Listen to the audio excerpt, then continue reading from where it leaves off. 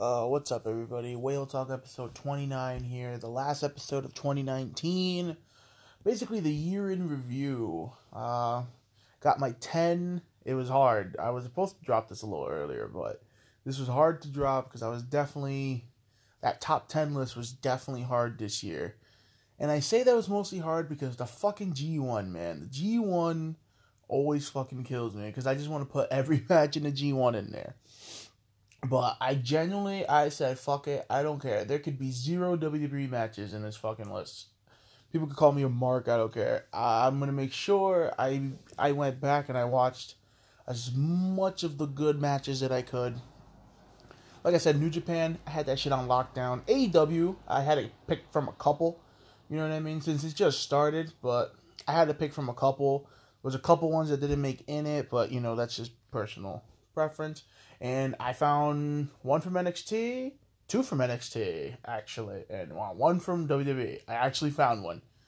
Like I said, WWE wrestling, WWE is in Raw and SmackDown have been not the greatest, but we're going to get to that, to the end of the show. You know, skip to that part if you just want to hear that part. I'm going to talk about Raw, SmackDown, and NXT. There was no AEW. They got Christmas off. NXT was also pre-recorded from random matches here and there. Good stuff, not bad. I should have called it the Evolve show. It basically was everybody from Evolve on there. You got fucking Austin Theory, Shotzi Blackheart, fucking, they had the promo package for, you know, the Capoeira guy. Arturo, I think his name is. I was like, Jesus, what the hell? But NXT was fun. Raw was not horrible. SmackDown, the less said, the better. But let us get to it, and I'll also pick my Wrestler of the Year. I'll try to throw Feud of the Year in there. I'll try to do some stuff, you know, Female of the Year, like for me, personal. But let us get started with Monday Night Raw. Christmas episode. This was pre-recorded. We get to it where they describe all the bullshit that Kevin Owens and Seth Rollins have been going through. Kevin comes out, and he's like, alright, you know, Kevin's still playing the babyface that knows what the fuck he's doing. It's pretty great. He's like, all right, you know, let's come out, solve this. Mojo Rawley comes out. And I like Mojo. I've always been a big fan of Mojo. I think he's very charismatic. You know, in the ring, he can tend to improve. But, you know, that's what Developmental's for, which is now a brand. But it was basically a street fight, no DQ match. Kevin basically beats the shit out of Mojo Rawley. Gets a bunch of chairs, gets a bunch of tables. Mojo gets some shots in with the chair to the back. But Kevin comes back. He hits the hyperdrive in a stack of chairs. I've always loved that move. I think that move looks really cool. He just throws him into the air and like pats his back down and brings him down with force. But Mojo screwed himself. He set up a chair bridge with 4 chairs, and guess what happened? He ended up getting thrown on top of it from the top rope. Rough stuff. He was looking I think like superplex Kevin Owens, but he ended up getting thrown on it. But then he was actually able to reverse it and throw Kevin on top of it, which looked pretty rough. Kevin comes back, hits a big super kick, hits a senton from the top rope. Everyone throwing out those sentons, even fucking Dana Brooke. I'm like, where the hell is Jeff Hardy? But Kevin always used to do a senton. So he gives him the stunner. Pop-up powerbomb through a table. I actually love that he won with the powerbomb. Pretty dominant win. This felt like a fucking, like, squash match show, because legit all the matches were almost, like, kind of, like, enhancement squash matches. Because, like, you had Kevin destroying Mojo. He cuts a promo. Seth is shown back there. He comes in, and basically, you know, AOP beats the shit out of Kevin. Kevin's actually busted open from the eye, but Kevin actually walks back there. 24/7 title shenanigans from all that stuff. And then we get Big Bob Lashley versus Cedric Alexander. Not a bad little match here again. Sucks. I don't know what the hell they did with Cedric, man. This dude was actually booming, getting momentum when he was feuding with AJ, and they just killed him. AJ legit killed him. AJ had a pay-per-view match, killed him in 5 minutes, not even. Lana tries to interrupt the match with Cedric. I don't know, like I said, I'm not the biggest hater of the whole Lana Bobby Lashley thing. Like I said, I feel like Bobby, like, I like Rusev, but I feel like Bobby Lashley could do so much fucking more. Like I said, watch his shit with, like, you know, Beatdown Clan and all that stuff. I feel like Bobby could be doing so much more. I feel like Bobby Lashley's just very fucking underrated. Like, I think this guy's fucking great, and he can move how he can move for his size, and I like his moveset. He's got great fucking spear. Better spear than Roman Reigns for sure. But this is not a bad match. Fucking Bobby with a beautiful fucking King's Landing flatliner. That was nice. Because he just like threw this man into the air. There was a moment where Bobby looked like he was going to go for a Vader bomb, which creeped me out because I'm like, oh god, Bobby Lashley high flying. That's weird. Cedric makes a comeback, hits a dive, a clothesline, hits the fucking Con Julio dive to the outside. Springboard and Zaguri tries to get the near fall. Lashley ends up hitting a version of the Dominator. Goes for a spear. Cedric kicks him in the knee. Cedric comes in, kicks him in the corner. Cedric goes for another clothesline. Boom, spear inside out. 1, 2, 3. Big Bob Lashley wins. Seth is backstage, talking shit as usual. And then we get Drew McIntyre versus Zack Ryder. Another pretty much squash match. Pretty much what you could think. Zack Ryder got destroyed. There was a spot where McIntyre belly-to-bellied him halfway, like the whole ring fucking size, not even halfway. There was a spot where Ryder went for Hurricanrana. He went to give him a power bomb. He gave him the Claymore kick. Done. 1, 2, 3. Simple. I like how they're building McIntyre so far. I really wouldn't mind him winning the Royal Rumble, but I know it's not going to happen. My pick for that is actually Daniel Bryan, because I feel like he finally deserves it in his career. Hawkins comes in. Hawkins gets a Glasgow's kiss, headbutt. He pretty much talks about how he's going to make 2020 his year. Becky comes out, cuts a pretty good promo on Asuka. Asuka comes out and she's like, I want to be Asuka 2 belts. So the only way I'm fighting you is you put your title on the line. Pretty good stuff there. I actually really like this feud between Asuka and Becky Lynch. Finally, a Becky feud that I'm actually interested in. It only took like 8 months. Aleister Black destroys Enhancement Talent. Buddy Murphy comes out, destroys Enhancement Talent. Aleister Black goes to shake Buddy Murphy's hand. So I'm like, so is Aleister Black now the babyface? Have they finally switched that around? You know what I mean? Is he still going to be angry? I don't know what's going on with Aleister Black, honestly.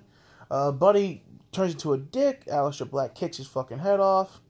Rey Mysterio promo backstage saying he's going to take down Seth Rollins. We get Ricochet versus Tony Nese, and I actually enjoyed this match. I thought this match was really good. Like I said, I am a big fan of Tony Nese, especially Ricochet too, but I feel like Tony Nese is, underrated, man. I liked his rivalry with Neville when he was, fucking the Evil King and all that stuff. I thought they did some good stuff.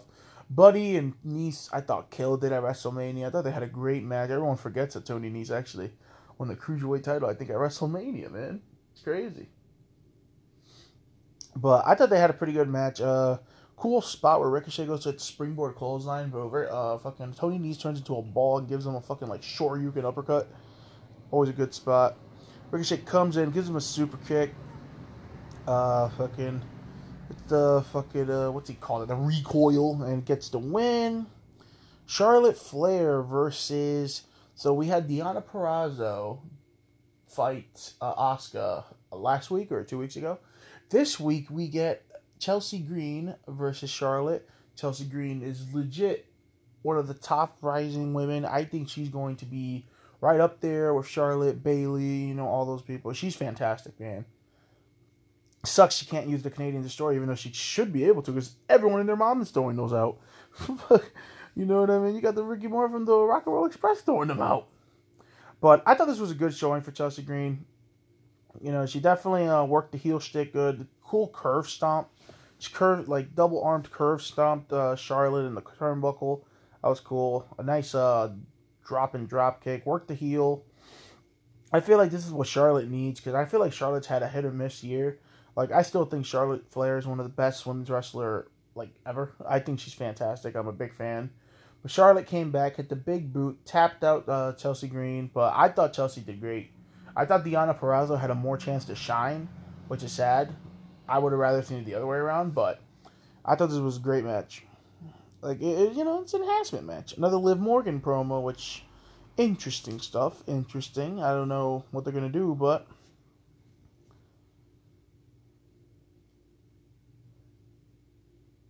we end up getting the Club, the OC versus Viking Raiders and Randall Keith Orton. But This was, I don't know. I just feel like they've done OC way too much with Viking Raiders. Like, I'm just sick and tired of watching them wrestle. You know what I mean? I like the outcome of this match, and I like the. I gotta give Randy his credit. Randy sold his knee to the T. He sold it perfectly. This dude buckled on that knee, or he had me believing this guy was actually like hurting a little bit. I thought he did great. AJ did great attacking the knee, destroying the knee. I wish he would have done my favorite AJ move where he aims at a leg. When heel AJ aims at a leg, he fucking gives it like 17 million elbow drops. But I thought this was a decent match. I'm just sick and tired of the OC, but it was a good. AJ got a win over Randy. His knee buckled, and he hit him with a phenomenal forearm. So I am okay with that because I did not appreciate AJ eating a clean loss last week. Street Profits, don't give a fuck about the Street Profits on Raw. These guys were fantastic on NXT, but they have just become promotional men. Like they lost already to the fucking Viking Raiders in a squash match, it felt like. So, who gives a fuck, honestly? Eric Rowan is still talking to his weird pet, and Eric Rowan fought one of the best jobbers ever. This jobber was fucking fantastic. I want to give him credit. His stuff with the candy canes was hilarious. But pretty much, he tries to give a candy cane to the pet. Well, Rowan gets mad. Rowan choke slams, claw slams him 3 times. Call it a fucking day. Like I said, apparently Rowan's one of those guys that's going to be getting a big push, but I feel like WWE is going to pull bullshit and just make nothing in the cage. They're just going to make him crazy, which is fucking stupid. I feel like they should put, like, I don't know, maybe put like a fucking crocodile or something in there. You know, put something cool. Like, you know what I mean? Put the fucking rat from Black Rain. Call up Goldust and be like, yo, my guy. Rusev comes out. He's talking about Rusev Day, and this match pissed me off. This match was so stupid. I like Rusev. I like No Way Jose. I'm actually a fan of No Way Jose. His brother, and I got to be. You know what I mean? So No Way Jose comes out. Rusev comes out. No Way Jose and Rusev have a match. No Way Jose dances. Chops Rusev. Rusev hits Machika kick. Done. I kid you not. Done in a minute. And I kid you not. Probably 5 seconds later. No Way Jose no-sells the fucking Machika kick. Gets up. So happy. Starts dancing around Rusev. I'm just like, this dude just kicked your fucking head off. And you guys are celebrating? Like, why not just come out, celebrate, and not have the match? Like, why did Rusev have to beat the shit out of him, give him the Machika kick, and then he gets up, no sells, and just be like, alright. So he parties with the team. So fucking stupid. So we get Seth Rollins for the first time ever one-on-one with Rey Mysterio. I actually enjoyed this match. I thought this match was really good. Like I said, I'm a big fan of Seth Rollins. Always have been. Same with Rey Mysterio. But seeing Seth as a heel is just fucking fantastic. I love it.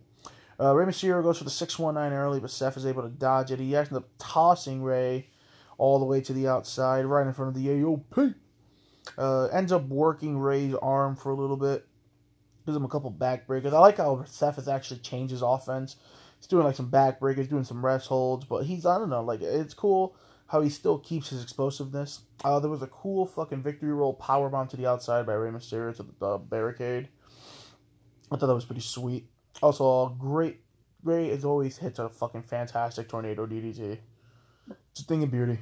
Cool spot where Rey goes for a crossbody. Seth catches him, turns it into the buckle bomb, tosses his ass halfway across the ring. I thought it was a good buckle bomb. About to set up for the curb stomp. He's still doing the burn it down, which is stupid. I'm like, dude, you're a heel. That's dumb. But whatever.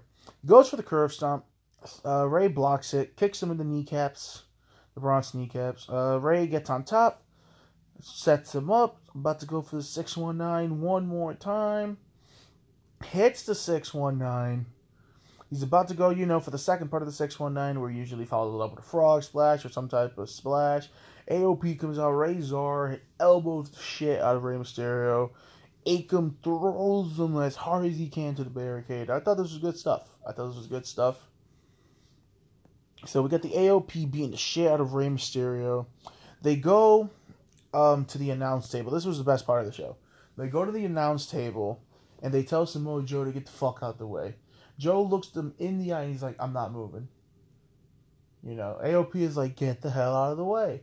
Joe looks at him, and he tells him, if I get up, is going to be for a reason, and I'm going to beat the crap out of both of you guys. Joe gets up. Seth gets involved, and he's like, no. We got no problem with you, Joe. We got no beef. We going to do nothing about this. And this was a good shot. Like, I don't feel like no one gives this enough credit because, everyone hates Seth Rollins, but I fucking love Seth, so whatever. So this was cool. He pulls back the AOP. He tells Joe, no problem. He walks back. He has a sick smile. Smile goes away, and he just whispers, finish him. And then the AOP just murders Samoa Joe. Give the beats to this man. Powerbomb his ass. Shield powerbomb his ass through the fucking announce table. Curb stomp to Rey Mysterio on the outside. I thought this was good stuff. And I'm hoping Joe finally gets what he deserves. Samoa Joe finally fucking gets his goddamn title. He deserves a run with the Universal or WWE Championship. He deserves something. I feel like Joe is a badass champion walking around like he was in NXT, man. I know his title run didn't last that long, but this dude felt like a fucking mollywop, and everybody in NXT. It was fucking fantastic, but that's pretty much Raw. Like I said, it wasn't offensive as SmackDown usually is, but I really liked the ending segment, and I really liked Rey Mysterio versus Seffi Rollins. Alright, time to review the A show itself, NXT. Like I said, NXT was really a collection of, matches from here and there. They were, cutting to the studio. And we started off with Roddy versus the World. He pretty much brought back his Roddy versus the World gimmick. Roderick Strong is having an open challenge for his North American Championship. And I'm like, oh, they should have totally called it Roddy versus the World. That would have been sick. I was a really big fan of Roddy in our Ring of Honor. I loved that gimmick where he had the TV title, and every week you just had someone come out. You know what I mean? Get the 15 minutes if they couldn't beat him. It was good shit. So Austin Theory comes out. Austin Theory is one of the big guys in Evolve. It's also in the indie scene too. He's got a lot of 22 years old, and a lot of people, are saying he's like a young Randy Orton. He's very, very talented. He definitely looks the part. I'll tell you that. He looks like fucking Randy Orton and John Cena had a fucking baby, and they pretty much made the genetically perfect fucking man. Dude's tall, he's jacked, but he's very athletic. He can high fly too. I thought these guys' match started off a little slow, but I thought it picked up very well. They got a lot of time, and Austin Theory's definitely got to shine. I thought these guys had a great match. So, Austin Theory and Roddy, they started off by chain wrestling. Roddy's a little bit surprised that he actually got out chain wrestled for a little bit. He got pissed. Ended up taking down, fucking Austin Theory, bringing him down to his level. Austin Theory's using his power, though, to get the advantage on Roddy. Basically, he's telling me he can do this all day. So, that turns Roddy into going to the little pit bull form where, the chops come in, the beat down. Fucking, he starts paintbrushing him. Roddy turns into the cocky asshole that he is, which I thought was great. But again, Austin Theory keeps relying on his power to get him out of these situations. So what does Roddy do? Just fucking forearm him in the face as hard as he can. I love Roddy, man. He just beats the shit out of these guys. Gives them the chops. He's beating the shit out of fucking Austin Theory. Austin Theory tries to come back. Mounts a little bit of offense. Fucking hits a beautiful standing drop kick. I mean, you gotta see this drop kick. This drop kick is Okada level, man. Not as fantastic, but it was just beautiful. And it was standing, too. And he hit Roddy right in the fucking mouth. It's funny because Roddy ends up responding with a drop kick of his own, which I thought was funny. I'm just like, I hate when wrestlers do that sometimes. Just respond with the same move they hit you with. I feel like that only makes sense in Japanese wrestling. Like, in Japanese wrestling where fucking Ishii gets knocked down with a lariat and he comes back and just lariats the dick out of him. I feel like that makes sense there, but I feel like in WWE it just looks weird. Like, oh, you give me a sick dropkick? Bitch, I'm going to give you a sick dropkick. Because it's not done with the intention to kill somebody how it is in New Japan. You know what I mean? Like, I feel like when they do it in New Japan, it's just like, oh, you bastard. I'm going to make sure you feel this one. Roddy with an angle slam on the ring post. Have not seen that before. That was pretty sweet. That was really cool. Looked rough, too. Nice little near fall here, where Austin Theory basically got hit with the angle slam on the post, and he did not look like he was going to make it in. Roddy, this is where Roddy takes full control. Just beating the shit out of him. Backbreaker after backbreaker. fucking locking him into these crazy looking submissions. But Austin Theory is just trying to fight back. He can't though. Roddy is just too much. Theory comes in. Roddy catches him. Backbreaker. You know how it fucking goes. Hits a couple high knees here and there. But finally, Austin Theory is able to come back. Fucking Ali Shoto. Fucking cross-legged brainbuster to the knee by Austin Theory. I see my boys been watching some Kenny Omega matches. I feel him. Everyone should.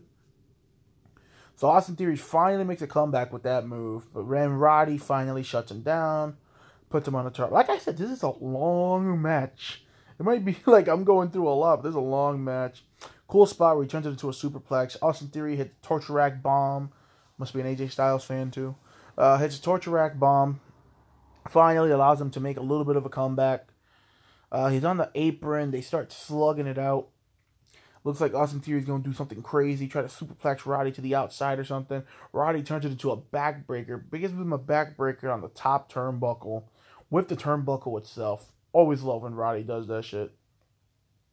Always looks so devastating. Ugh. Like, that looks like your back just broke in half. Honestly. He goes to give him a backbreaker on the apron, but Austin Theory tries to fight back. And this is we get some crazy shit. So he gets the fucking Ali Shoto again, and he hits it, the cross-legged brainbuster on the apron. I thought Roddy died. I was like, Roddy's got a concussion or he's dead. He legit head first. Head first. I don't know how he made it out of that one alive. I'll tell you that right fucking now. Fucking Roddy Strong is a lucky son of a bitch. Because that should have hurt a lot. Roddy's giving him the combinations. He gives him the enziguri. Fucking super kick midway by Austin Theory. He's about to lock in his version of a flatliner. Fucking Roddy goes into superstar mode. High knee. Fucking end of the heartache. Stronghold. One, but it's a tap out. But this was a long match. But I thought it was good. It picked up very well towards the end. Like in the beginning, they were kind of feeling themselves out. And Austin Theory, he's got some good forms, and then sometimes he doesn't. Like, it's weird. Like, I like Austin Theory. He's really good. He's very talented. But I feel like some of his punches are weird. Like, sometimes they look really good, and then sometimes they look really bad. Like, his punches started looking really bad, and then they got better. I think as he got more comfortable. Probably, I don't know, maybe just not, knowing Roddy like that. But I thought it was really weird. Because I'm just like, how the hell did his punches get better as the match was going on? Shouldn't they start off good, and then they get sluggish? But Roddy defended the title perfectly. Great fucking match. Another fantastic match was Jack Gallagher, Gentleman Jack Gallagher. I guess he's back to being heel now. I haven't kept up with 205 Live sadly because some good wrestling on that show. I really liked him as a babyface. I don't know why they insist on going back to heel, but he was fighting Isaiah Swerve Scott. Isaiah Swerve Scott is on his third theme song change. Don't understand. The first one he had was perfect. It fit his flow. And it fit his character, and he was really cocky about it. It was great. This match was fantastic, though. I thought this match was great. I thought Isaiah Swerve Scott worked perfectly with fucking Jack Gallagher. This is also the second time they faced it, and they had another good match. But I think this match topped their other match they had on 205 Live itself a while back. Well, this is another match that got a lot of time. I got pretty good time. I think this match was around 10, 15 minutes. And, pretty much Jack Gallagher is controlling the beginning of the match. Wearing down, a lot of royal holds here and there. Because, that's Jack Gallagher's style. He's going to wear you down. He is the smaller opponent to Isaiah Swerve Scott. So it makes sense. Work the ligaments. Both these guys were fighting arm bars the whole match. The whole match, they would always go back to this arm bar business. I thought it was cool because it was different. Because, he's trying to, Isaiah Swerve Scott is, trying to match Gallagher because, he got his MMA training and all that stuff. I think he's also had a couple fights here and there. So the whole time, Isaiah Swerve Scott's trying to work this fucking arm bar. Gallagher deadlifts him. Isaiah ends up fighting back with a fucking Hurricanrana head scissors. I thought that was cool. I thought that was a cool little spot. I don't know. I just like the way they were working the arm bars, trading them back and forth. Gallagher takes a breather, establishing that he's a heel. He takes a breather. He gets thrown out, comes back in. Fucking nice pump kick to the outside by Isaiah Swerve Scott on the apron. I thought it was cool. Sounded good too. So like I said, Isaiah Swift Scott is working the submissions again. Finally, they start throwing hands. Like I said, both their hands are being worked, so both their hands are hurting. Like there was a spot where Isaiah threw a right hand, his hand was actually hurting from all the armbar work, and then Gallagher threw a stiff fucking hand looking. That looked like a great right hand. Then his hand started hurting, made Isaiah Swift Scott take advantage with a spinning lariat. Like I thought that was a really good callback to the armbar because the whole time Isaiah Swift Scott's holding his arm, and then Jack Gallagher's also holding his arm here and there. That was good stuff. He comes back in, gives him the kicks in the middle of the rope. Again, selling the arm, which I appreciated because I'm like, both guys had the same idea. I like when they do that, where both guys have like kind of like the same idea.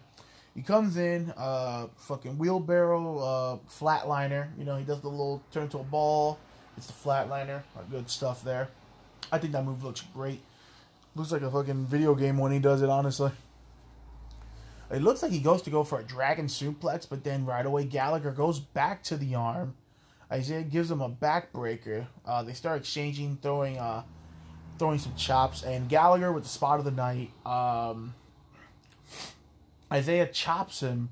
Gallagher does the old Nigel McGuinness rope hung, and he gives it. I swear, best headbutt in the business is Jack Gallagher. I don't know how he does that thing. Makes it look so good without killing himself or killing somebody.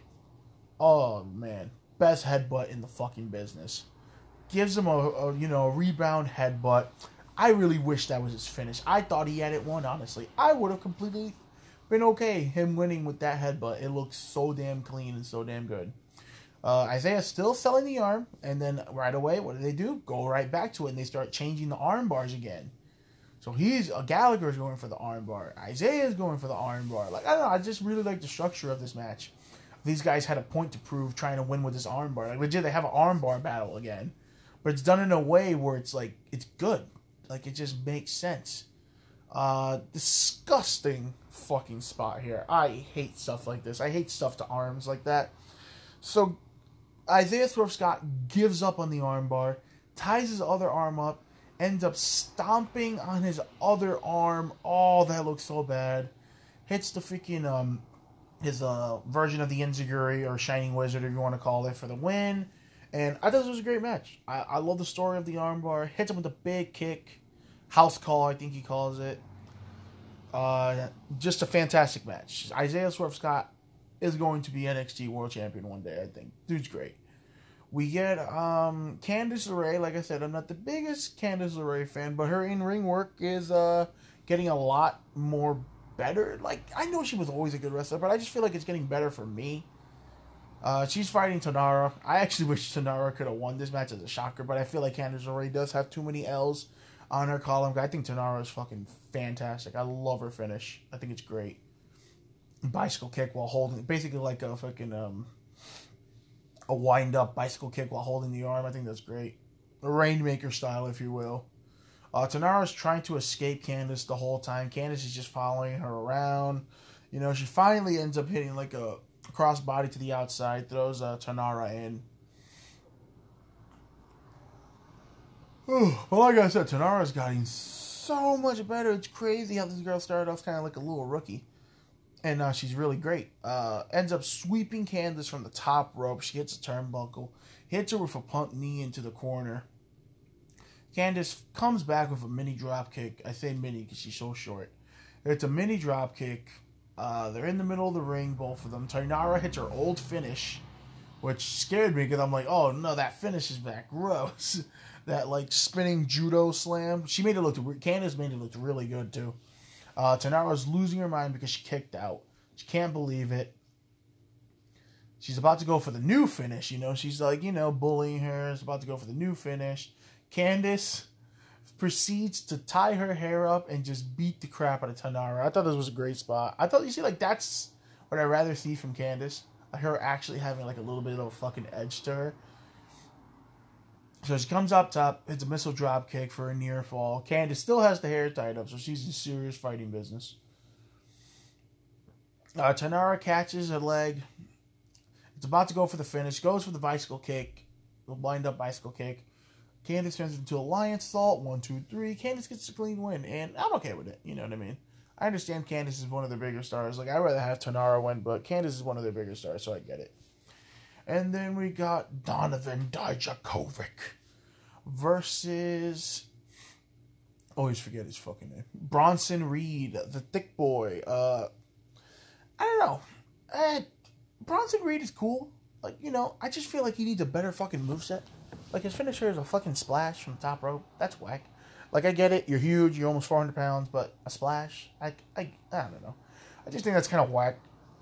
But this was a good big boy match. Not my favorite match on the card. I think this was the weakest match on the card. But Dijakovic is a star to come. Like I said, this guy is going to be big. He's probably going to win the North American title soon. Or bypass it and probably go to the main roster. Which I hope not. Because I feel like Dijakovic can benefit a lot from being in NXT. Because this guy is a star in the making, dude. Dude's almost 7 feet. He's got good promo skills. He can high fly and has a sick moveset. Come on, man. He's got the feast your eyes. So he's got a catchphrase built in. So Dijakovic is giving the business to Bronson Reed.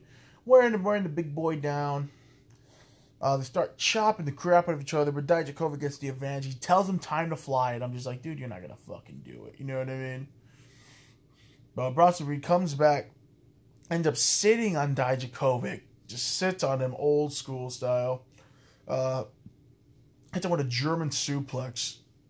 It's always so weird seeing a tall motherfucker like Dijakovic take a German suplex. Hits him with the Umaga hip in the corner. Bronson Reed's about to get him up, trying to go for a finish. Ends up hitting a suplex for a near fall. Bronson Reed pretty much says it's time for the secret weapon.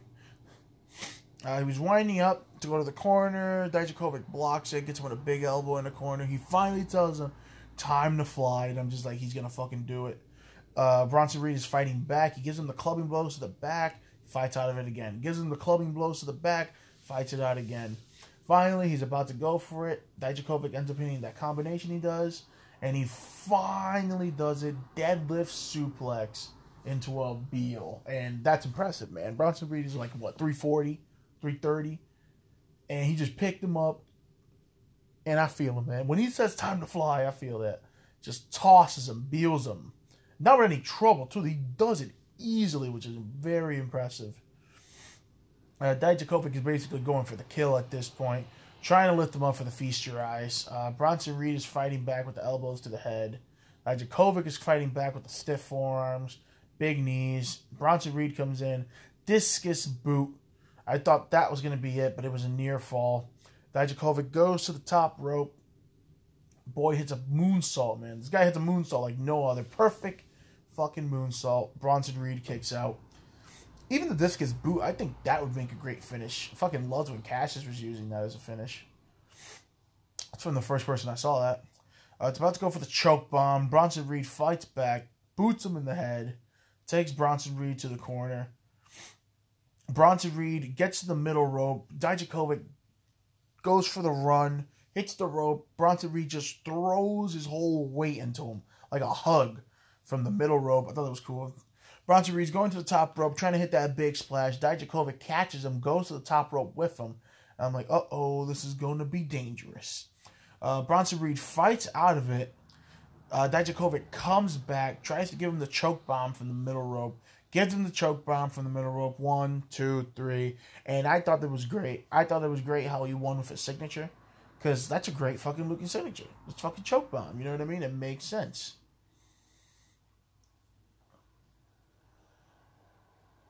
Because I feel like sometimes you don't have to win when you're finished. And I feel like that was perfect enough. Because, like, I totally buy that as a finish.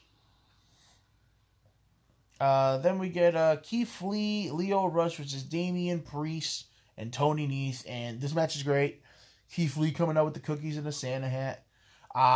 This is definitely my pick. Would win if they're not gonna pick a real tag team, because they love picking the fake tag teams to win these Dusty Classics, which is stupid.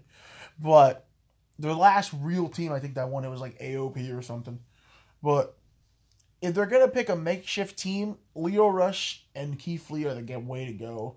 Fucking awesome pounce onto Tony Nese, which was followed up by Lio Rush clear vaulting the fucking table when he was being chased by Tony Nese. I thought it was great. But Keith Lee is a star, man. So is Leo Rush. I'm a big fan of Leo Rush. There was a fucking part in the match where he gets chokeslam on the apron by Damian Priest. Damian Priest is also a big star. Big fucking fan. So Damian Priest is about to go, for the spinning kick. And fucking Keith Lee does that rise out of nowhere. And he does it with the Santa hat. Fucking great. I don't know. It just gets a good-ass reaction every time. It looks great on camera, too. So Keith Lee takes out Damian Priesto. Takes him to the outside. Probably another one of my favorite spots of the night. This is fantastic. Throws Damian Priest out, and Keith Lee is sitting out there. Tony Nese comes in, does a fucking dive, suicide dive. Keith Lee catches him like a baby. I kid you not. He has him like a baby. Tosses him. Fucking Damian Priest throws himself. Keith Lee catches him deadlift style. I don't know how he does it. Fucking fantastic. Deadlifts him up. Gives him a spirit bomb on the goddamn apron. I'm like, he's dead. Like, there's no coming back from that. He's dead. Ground zero to Tony Nese. Ends up hitting the final hour frog splash from his shoulders. That was cool. And I thought this was a great main event. I completely enjoyed this main event. I thought it was fantastic.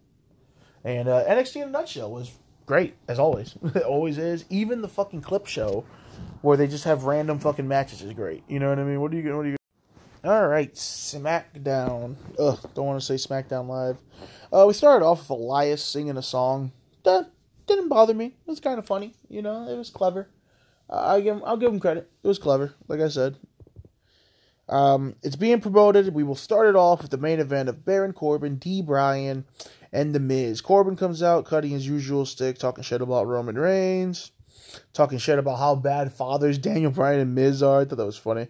Roman Reigns comes out, beats the shit out of him after he gets dropped by a stone man. It's beating the crap out of him, so basically Roman beats the crap out of him. Baron escapes. Baron is backstage and says he now refuses to be in the match. Then they make the match one-on-one. This was the whole gimmick of tonight, and I thought this was fucking horrible. We get the New Day and Braun Strowman versus the returning Sami Zayn. I'm always in the ring again. I thought he was never going to fucking wrestle again, I swear.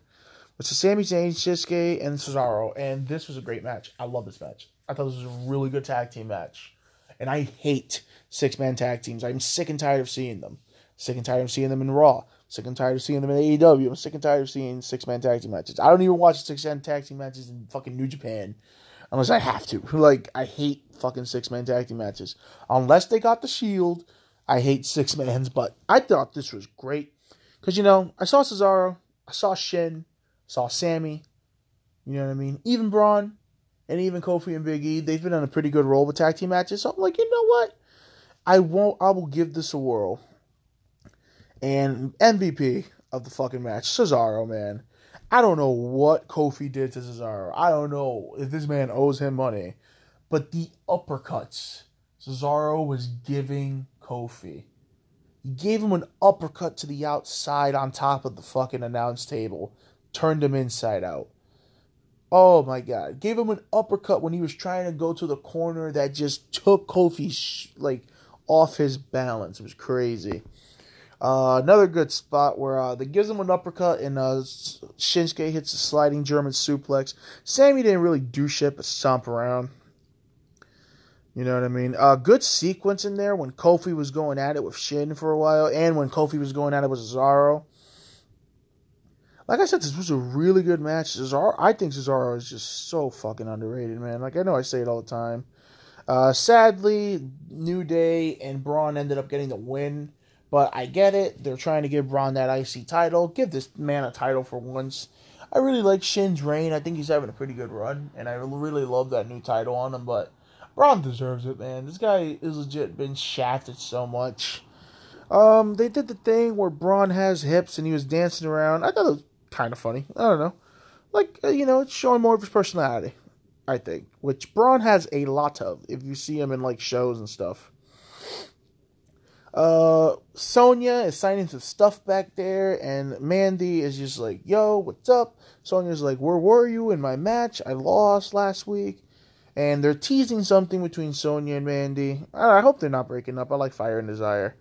Otis brings her a cake.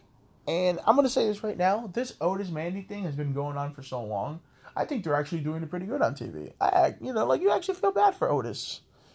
He brings her the cake, and she actually seems genuinely fucking happy about it. So it's not bad. Carmella happened. Yes, Carmella wrestled Mandy. The less said, the better. Carmella, everybody. Carmella won. That happened. Carmella won, and she's on a roll apparently. Whatever. My boy Sheamus with the promo package. Yo, I can't wait till Sheamus comes back. Those are words you never hear people saying. So we're going to get it one more time. Daniel Bryan versus The Miz. Daniel Bryan and The Miz proceed to have a pretty good little match here and there. And out comes the Baron Defense Force. The fucking Thronesmen. Fucking Daniel and Miz kill them. Baron's just like, this is bullshit. I'm putting myself back in the match since Roman Reigns has been kicked out of the arena. Moment of bliss with Lacey Evans. Again, not the biggest fan of babyface Lacey Evans, but I think she's killing it. I feel like that's good. I feel like Lacey has killed everything they have put in front of her. I think that's fantastic. So I'm glad she keeps killing that role because I feel like Lacey also deserves some gold. So it's going to be Sasha Banks and Bayley versus Dana Brooke and Lacey Evans. Dana Brooke gets dragged out there by Bayley and Sasha. I thought this match wasn't bad either. So I wish Dana Brooke would have done more selling because legit, they beat the crap out of her backstage. They bring her out, and there she is just acting like nothing happened. They give her the beats for a while. You know what I mean? Lacey ends up finally coming in, finally getting her hands on Sasha. Lacey hits that impressive double springboard moonsault, which should totally be her fucking finish. Should definitely be one of her finishes, I think. So she's chasing Sasha around. Sasha comes in the ring, throws Lacey to the ring post. Sasha ends up tapping out Dana Brooke in about 2.5 seconds. And the heels win. I'm okay with it, whatever. Dolph Ziggler shoots his shot at Mandy Rose. He goes back there and he's like, yo, what are you doing for New Year's? Not doing nothing? Oh, what's that cake there? And he's like, oh, I heard that cake has cockroaches. Otis gave one to everybody. And Mandy looks sad. And then I look down and I see fucking brand new shoes on Dolph Ziggler. Like, I kid you not, these shoes look legit like he just bought them 2 minutes ago. I'm like, tell me this dude is not going to mess up these shoes to stomp on this cake. He stomps on the cake, and I could definitely see, like, make an example, Mandy turning heel and betraying Otis and lining up with Ziggler, but I don't know. I feel like Ziggler needs to leave. Ziggler needs to go to AEW or something. Dude, like, such an underrated talent. But it would just be, something for Ziggler to do where he just puts over somebody and then he lies. Great build-up package for Mustafa Ali. I thought that was fantastic. Then we finally get the main event. Triple threat. Whoever wins fights Bray Wyatt at the Royal Rumble. It's The Fiend, too. We get Daniel Bryan, Baron Corbin versus The Miz. And this match was worth the whole SmackDown of waiting. Oh, my God. I fucking hate SmackDown. But this match was great. Everyone should go see this match. This match is really great. Corbin was out there shining, man. Corbin shines when you just let him fucking wrestle.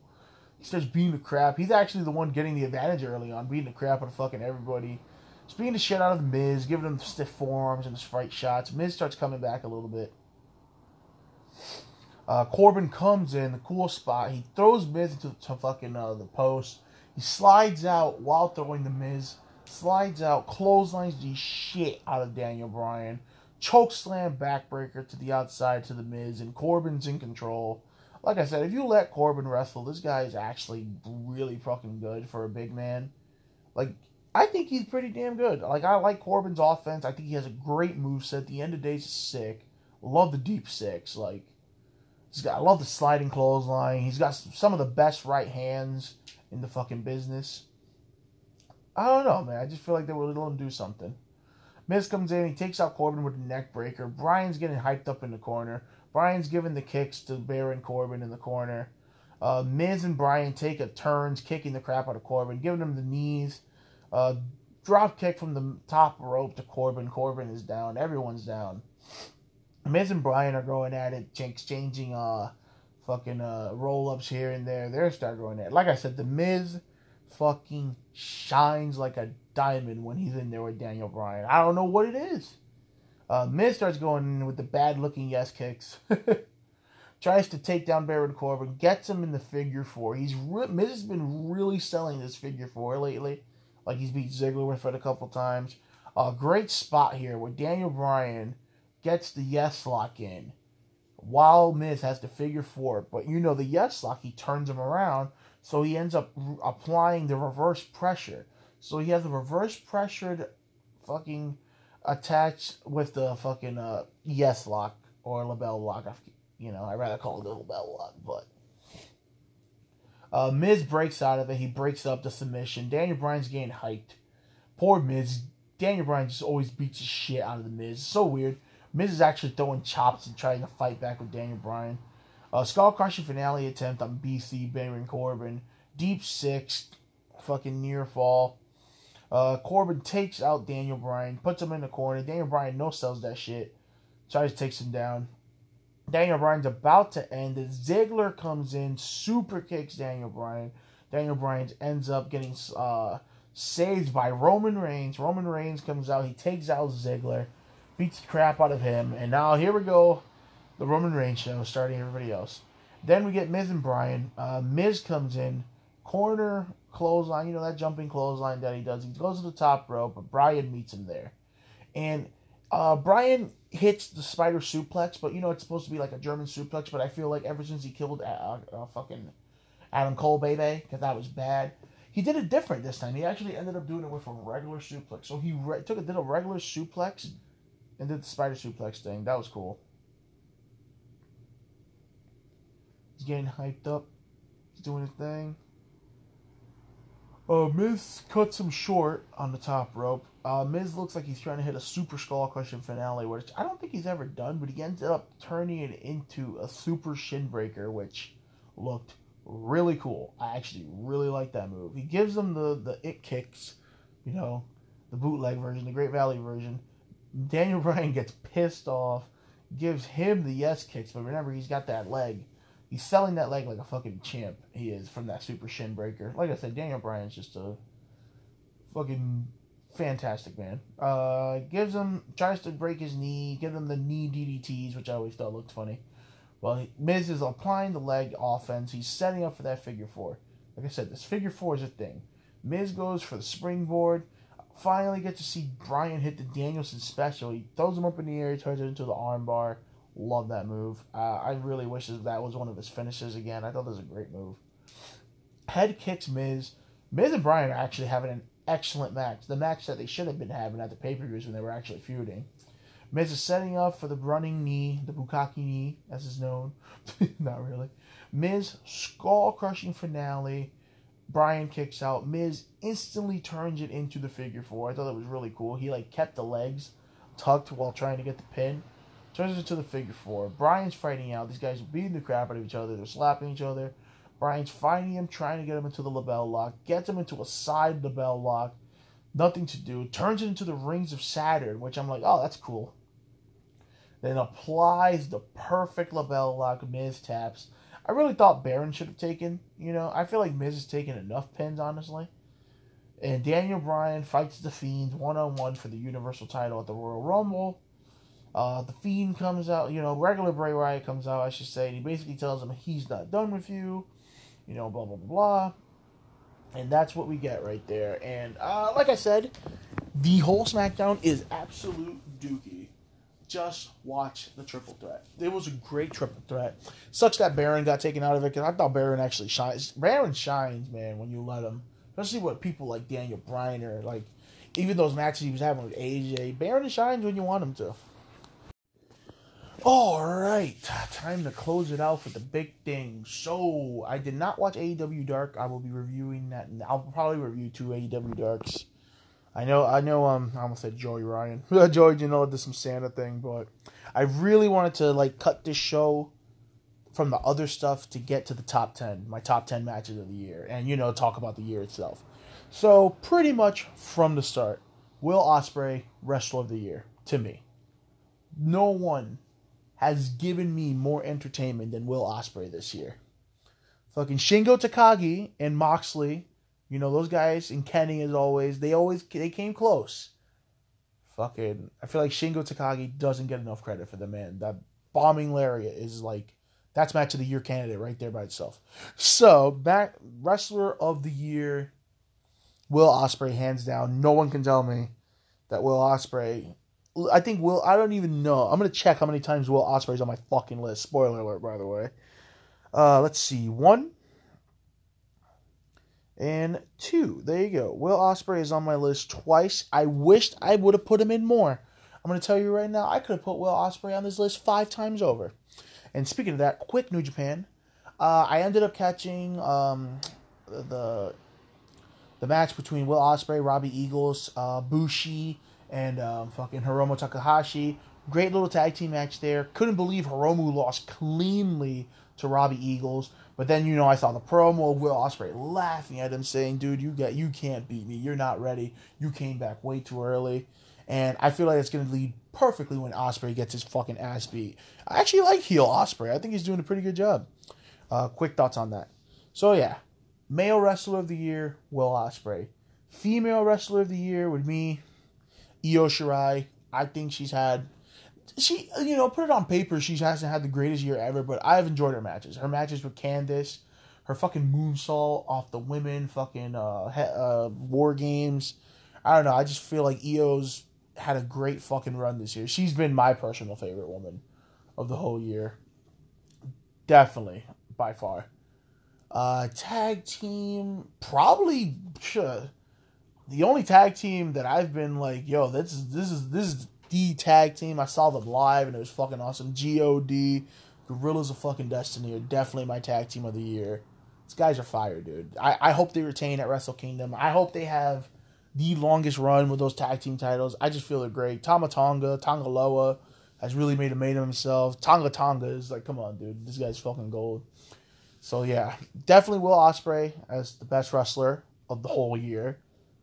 You know what I mean? Definitely Io Shirai is my favorite female of the year. God as tag team. Definitely. I feel like all those guys have had great years. You know what I mean? But let's get to the top 10. Top 10 matches of the year. Honorable mentions, you know, I'm going to throw some of those out when I remember them, or here and there. Pete Dunne versus Adam Cole at Survivor Series. I know it just happened, but I fucking love that match. That's an honorable mention. I thought that match was fantastic. I thought it was a good match. Fiend versus Seth. You know, I know a lot of people had sour grapes, but I actually thought they had a pretty decent match. I liked it. You know what I mean? I thought the Hell in a Cell match was cool until the ending, and then it just shuts it off. So I kind of throw that in there as a halfie. You know what I mean? And then the Fiend winning the title at Halloween was also not a bad match. I thought that was pretty good. Ray and Brock had a pretty fucking awesome match, which I wish would have gone fucking longer. And Ray would have beat him with his son help. That match would have been remembered for so long if they did it right, dude. If they actually did that match right, it would have been remembered for sure. Fucking his son helping him beat Brock. I thought it would be great. Wrestle Kingdom, right from the start. You know what I mean? Honorable mention goes to Jericho and Naito. I thought they had a great fucking no DQ match. Naito delivering one of the best spike pile drivers ever, where Jericho's hair went missing.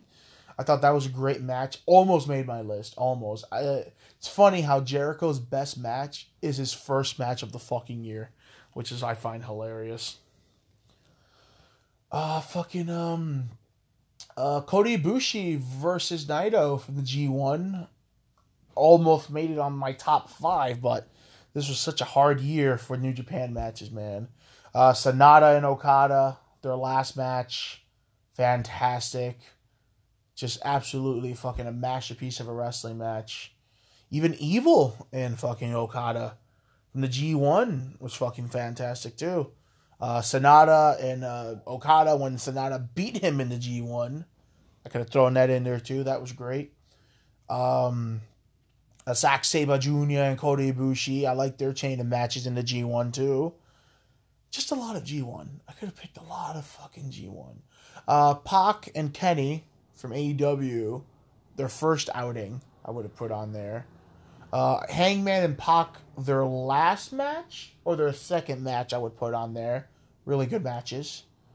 Moxley and Joey Janela, train fucking wreck, but it was entertaining as all hell. I would have put on there as an honorable mention. I think that's it for the honorable mentions. You know what I mean? I think that's it.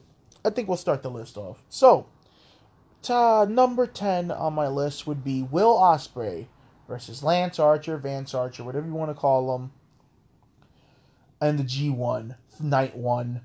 I thought this match was fucking awesome. I thought it was fantastic. I loved the match because no one's seen Lance Archer in a while. He comes in the G1. He's got the Murder Hawk. He's got the bitchin' ass theme. He's got the whole new look. And I'm like, yo, Ospreay is going to get murdered. And what does he do? He goes in there, debuts the fucking Everybody Dies thing, the Everybody Dies claw, and all that stuff. And he just destroys Ospreay in a beautiful big man, little man match. You know, Ospreay's trying to kill himself, trying to do whatever he can to this guy. And this guy just keeps fighting back. I just think overall Lance Archer had a hell of a year. Like, I got to meet him this year when I went to a New Japan show, and I even told him, just like, dude, you stole the show to me with Ospreay, you know, and I told him, just like, you have had one of the best years in, like, your whole damn career, you know what I mean? And I just feel like he's doing great. He's the U.S. champion right now. He's fighting Mox in a Texas death match, which I actually hope he wins, you know what I mean? I actually hope he retains, because I think he's a great example of what you would want as a U.S. champion in New Japan. But Lance Archer and Will Ospreay was a great match. Archer came in there, the unknown. You know, let's be honest. The tag team with him, with Killer Elite Squad, ended. David Hart Smith left. I saw Archer was in there, and I'm like, yo, are they finally going to give this guy, you know, American Psycho? I was thinking, no, this guy came in and knocked it out the fucking park. He did better than I fucking expected he was going to do, but that's my number 10. Started off with some New Japan, as always. Number 9 would be Walter versus Tyler Bate from NXT UK. Takeover Blackpool. I want to say Blackpool. I want to say its match was 45, 47 minutes. And this match told a beautiful story. Like I said, I am not a Walter fan at all. Not a fan of him at all. I think he's kind of whack. But Tyler Bate, people laugh at me all the time. Like I say Cesaro is, Tyler Bate, pound for pound, is one of the best wrestlers in the fucking world.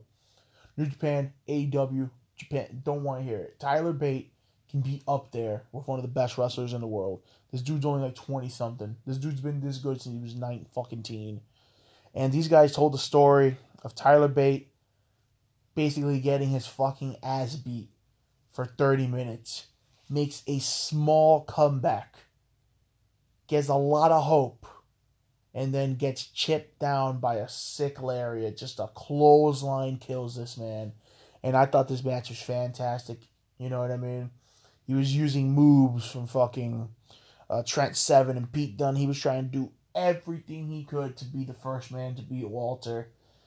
And it just failed, but he failed in a way where he was the winner, because he's the one that got the standing ovation after the match. He's the one that everybody came out and celebrated and said, dude, you're the fucking man. You know what I mean? So that's my number 9. Just a great match. Almost an hour of wrestling in that match, and just such great fucking storytelling. I thought this was a great fucking match. That's number 9 for sure. Number 8 is Johnny Gargano versus Adam Cole at NXT TakeOver when they moved it to Connecticut last minute. And the reason I didn't pick Gargano and Adam Cole in the 2 out of 3 falls the first time when the NXT was vacant title, I thought that match was good too.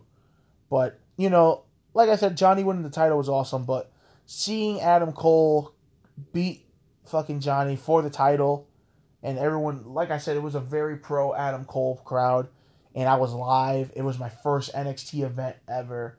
That one speaks hard to me, so I had to put it as my number 8. It just speaks to me. It's special to me, because that crowd was fantastic. That match was fantastic. You know, and Cole won that match fair and fucking square, man. He won that match right down the fucking middle. So, That's definitely my number 8. Number 7 was Young Bucks, Lucha Bros, Ladder Mayhem, Ladder Match, whatever you want to call it. I know some people could say what a spot fest, but I thought this match was fucking great. And I loved that the Lucha Bros won with the fucking, package pile driver to stomp on the ladder. Much respect for Nick Jackson for all the shit that he did to his body in this match. This dude threw himself through tables. Like, I can't even count the tables that were broken in this match. It was fantastic, but this was a war. Like I said, this was a TLC match without the TLC stipulation. Like, it'll be insane to me if these guys ever try to redo this match, which is going to happen one day, but I hope they wait years down the line, maybe like 2-3 years.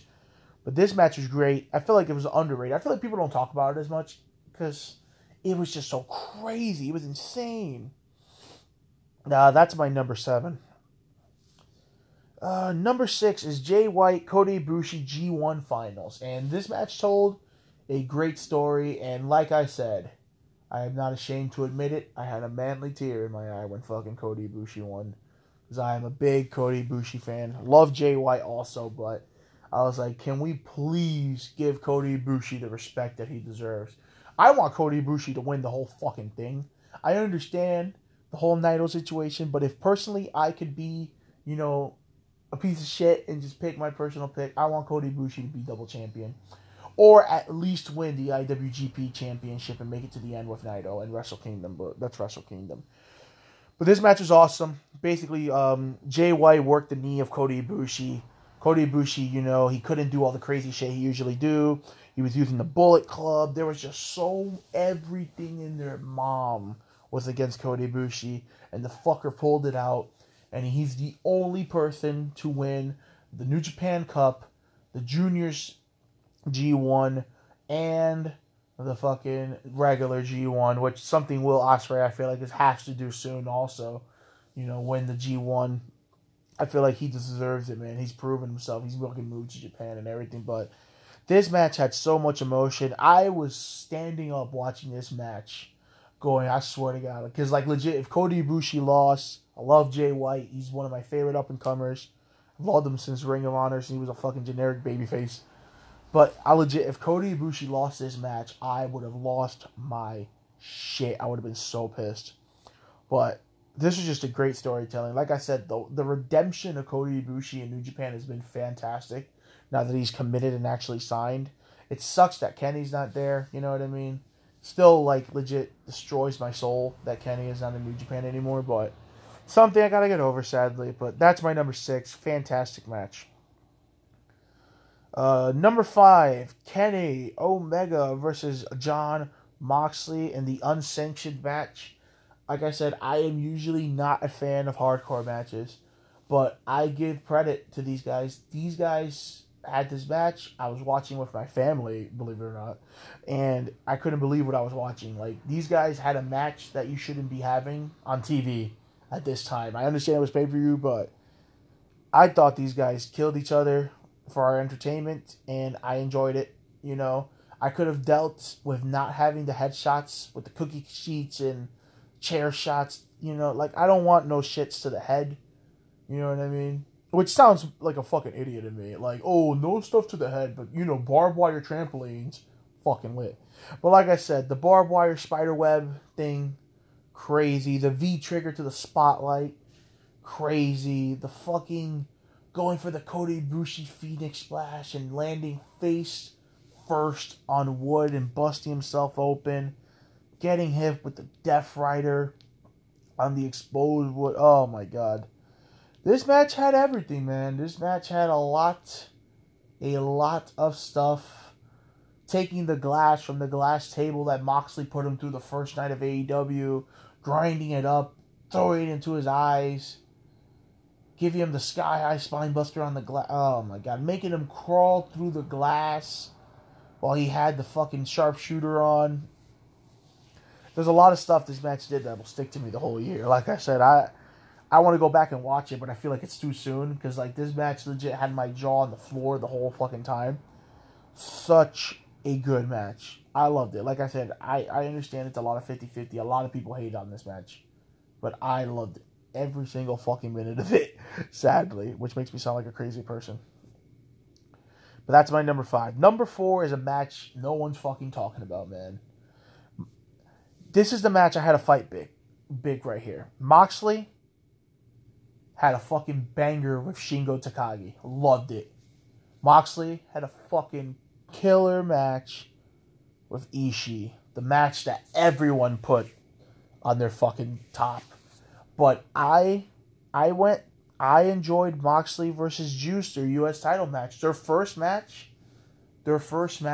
I enjoyed a lot more. Moxley's debut, yes. This is my number 4 match of the year. I watched this match over. I kid you not, probably like 3 or 4 times. Because I couldn't believe that this was Dean Ambrose I was watching. Like, I fucking hated the Dean Ambrose character. Because I always knew this motherfucker is so much more than that. Like, I always knew fucking Jon Moxley, Dean Ambrose, whatever you want to call him, could be so much more if they let this motherfucker loose. And he came out with probably one of my favorite themes of all year. I love his New Japan theme. I love the whole Death Rider gimmick. He came out, had the barbed wire tights on. I was like, yo, had the fucking jacket on, said Moxley on it. Came through the crowd like the Shield, and proceeded to beat the piss out of Juice Robinson. Table spots.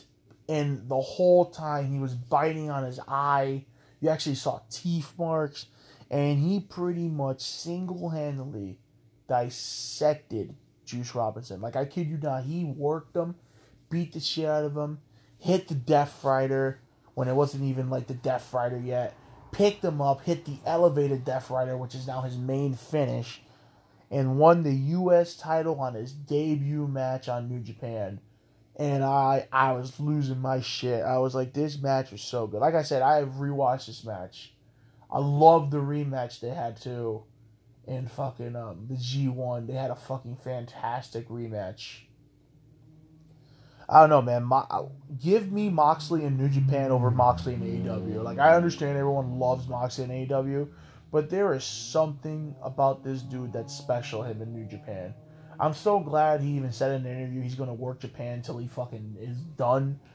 Because I was scared for a second that AEW was going to hold him back from doing New Japan. And like I said, this match was fucking awesome. Juice gets no fucking credit. This guy is one of the most improved wrestlers I've ever seen. Even when he was in fucking NXT as CJ Parker, he was one of my favorite wrestlers. Because he knew how to work a gimmick. He knew how to work everything. I'm pissed that he cut the dreads and stuff, but he's trying to be more serious. But I fucking love Juice. I saw him live. He's an amazing fucking wrestler. The fucking left hand of God is one of my favorite spots. How he just punches him straight in the fucking nose and sells it so good, and it sounds great. And he fucking holds his hand. Love Juice, man. And that's number 4, definitely. Moxley. Like I said, it was a fucking battle not to put all those Moxley matches, honestly. Like, I think they ended up picking him fucking as Wrestler of the Year in some places, and I almost didn't blame him. This guy legit has some of the best matches. Even his match with fucking Taichi was fucking great. Come on now. Fucking Taichi. But that's definitely number 4 for sure. And we are winding down here. Number 3 goes to a controversial match. I know everyone's going to be like, why the fuck is this high on your list? But I really enjoyed this match. I know the placement is kind of weird, but I feel like I had to do something with WWE and put them on there.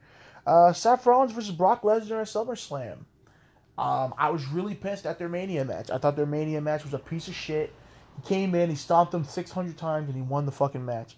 They actually had a real match at SummerSlam, though. Even their other match at fucking Electric Boogaloo, Saudi Arabia town was really good. But I thought this match was great. I thought their SummerSlam match was fantastic. You know what I mean? It was an actual real match of Brock actually selling and working. You know what I mean? It wasn't, Daniel Bryan versus Brock, which is one of my favorite matches of all time, believe it or not. I love that match. I thought that match was just the way Daniel Bryan went into it like a psychopath. I thought that match was great. Or even AJ versus... See, I like this more than AJ versus Brock. And AJ versus Brock was a fucking masterpiece too, the first one. Because they were supposed to have that second one, but it didn't happen. But I thought Seth doesn't get enough credit. Like, to me, Seth Rollins is still one of the best in the world, and Brock is only when he wants to be. And I think Seth has had, decent matches this year. I feel like this hasn't really been his year because they ruined him by making him a fucking dweeb and the whole thing with Ospreay and the whole thing standing up for WWE. But, I'm trying to get past through all that shit. And I'm trying to see, the man that I saw in Ring of Honor, Tyler Black. I'm trying to see Seth Rollins, the real Seth Rollins. And in this match, I got him. I got Seth Rollins at 100% in this match. For sure. I fought putting this over Seth versus AJ for Money in the Bank because I was live there for that. And that match was fantastic, but I felt like it could have gone even like 10 or 5 more minutes and I would have put it on there. But I thought Seth versus Brock was fucking great. And like I said, people, probably won't agree with it at all, being on the list at all. But I don't know. I'm a big Seth Rollins fan and I thought this match was great.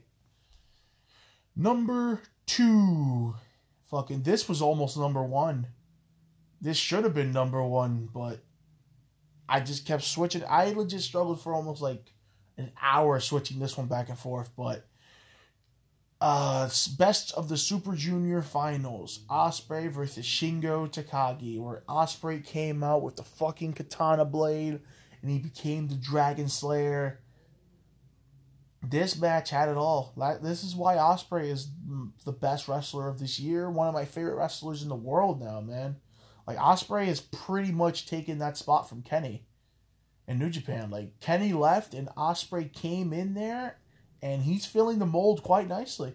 Which is crazy, but this match had everything you could think of. It had a fucking unstoppable, undefeated juggernaut known as Shingo Takagi, who no one had an answer for in like 8 months. Ospreay went in there as the fucking underdog. Basically, I saw this match and I was like, alright, Ospreay's dead. You know what I mean? Like, Shingo is going to win the fucking title. He's going to be undefeated. He's going to fucking kill him. And Ospreay hands Shingo Takagi his fucking first loss ever. This match, there's just no describing it. You just have to watch it. Storytelling, move-wise, drama, crowd reaction, just... This match is absolutely perfect. I love this match. It's so fucking good. It's so good. Like, I don't even know if find words to say about it. It really should be my number 1, but my number 1, I go with the heart, man. I go with a very special match near and dear to my heart. Because it is my number 1 is basically the match where I felt like I lost somebody. I felt like I lost someone important. I know, not to sound dramatic or anything, gay, but... My number 1 match of the year is Hiroshi Tanahashi versus Kenny Omega. Kenny Omega's last match in New Japan. And this match, legit, it gives me goosebumps. Because, like, I get so pissed and sad. You know what I mean? When Kenny comes in and he uses the hopes and dreams. And he has, he comes out and he does, the Bullet Club pistol. He's about to do the bang, and he says, one last time. Bruh, telling you. It hits me right in the fucking feels. Because I'm like, shit. In my head, I'm like, no way. And I'm like, he means it one last time. It sucks that shit ended so bad with New Japan and Kenny. Because, like I said, I've been watching New Japan for a while, thanks to TNA. I will always give TNA credit. I saw Hiroshi Tanahashi on an episode of TNA, and I was like, let's fucking go. This guy's lit. And Tanahashi's work also Tanahashi proved to me, you know what I mean? Not that he hasn't before, but he proved for the 100th time why this man is like the fucking ace of New Japan. This guy had an amazing G1, a fucking fantastic match with Kota Ibushi, won the G1, and then they told the story of the old guard versus the new guard, and Tanahashi was not ready for change. Then Kenny told the story of a fucking old bastard who wouldn't let it go. It was like Kenny was kind of the heel, but he wasn't. You know what I mean? Because I felt like Tanahashi was also being a dick by not letting the future pass through him. Because he even said the future is not going through unless it goes through me. They did this awesome promo package. Well, I should say Kenny did this awesome promo package. I know New Japan didn't even want to air it, but it was a fucking promo package. A fucking Tanahashi beat an evil bastard, and they were doing it like an Undertale, form, like that fucking little RPG. And Tanahashi was like fucking beating an evil bastard, and fucking Kenny fought him in like an RPG mode. Just the entrances, man, are fantastic. Like I said, Kenny's entrance is something special here. He's got the Bucks with him. And they proceed to have the longest match. I think the longest main event in New Japan Wrestle Kingdom history. And this match is great. I really wish it was fucking 2 out of 3 falls or something. That's how much I wanted this match to go on. But this is a great fucking match. And Kenny took the L. High fly flow. And then we just see just sadness, man. Like, legit, every time I watch this match and I get to the end, I just get so sad. Because I'm just like, fuck. Yeah, Kenny's gone. You know what I mean? Like, there's talks of there's actually maybe a working relationship going to finally happen. And I hope it does. Because, like I said, people laugh at me all the time, the AEW marks. But I'm telling you, AEW needs an extra oomph to kill.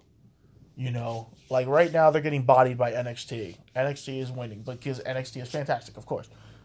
I normally like AEW more than NXT half the time. I'm not even gonna lie, because AEW is something fresh, something new. NXT is fantastic. Like every show of NXT is usually a 9 out of 10 out of me. But AEW needs something, man. Imagine fucking fucking Hiroshi Tanahashi coming in when he beats, if he beats Jericho at Wrestle Kingdom, because Jericho's fighting at Wrestle Kingdom, and getting that AEW title shot. Like, how much people would probably lose their mind, including me. Like, imagine Naito coming in, fucking Los Ingobernables taking down the Inner Circle, because they got that history with Jericho. Imagine Kenny and Kota finally getting back together. Golden Lovers versus Young Bucks rematch, like that's the thing. New Japan would benefit working with AEW, but I honestly think AEW needs it more than New Japan, because New Japan has their fixed audience. People are gonna watch them, if they've watched, they watch. If they don't, they don't. You're either a New Japan fan or you're not. You know what I mean? That's what I always tell people. People say, "Oh, those matches are long," but then they're watching the same matches on AEW be the same length. So I'm just like, okay, whatever. But that is my match of the year: Hiroshi Tanahashi and Kenny. Like I said, my match of the year is always on January. It's always on fucking Wrestle Kingdom. And it's not going to change this year.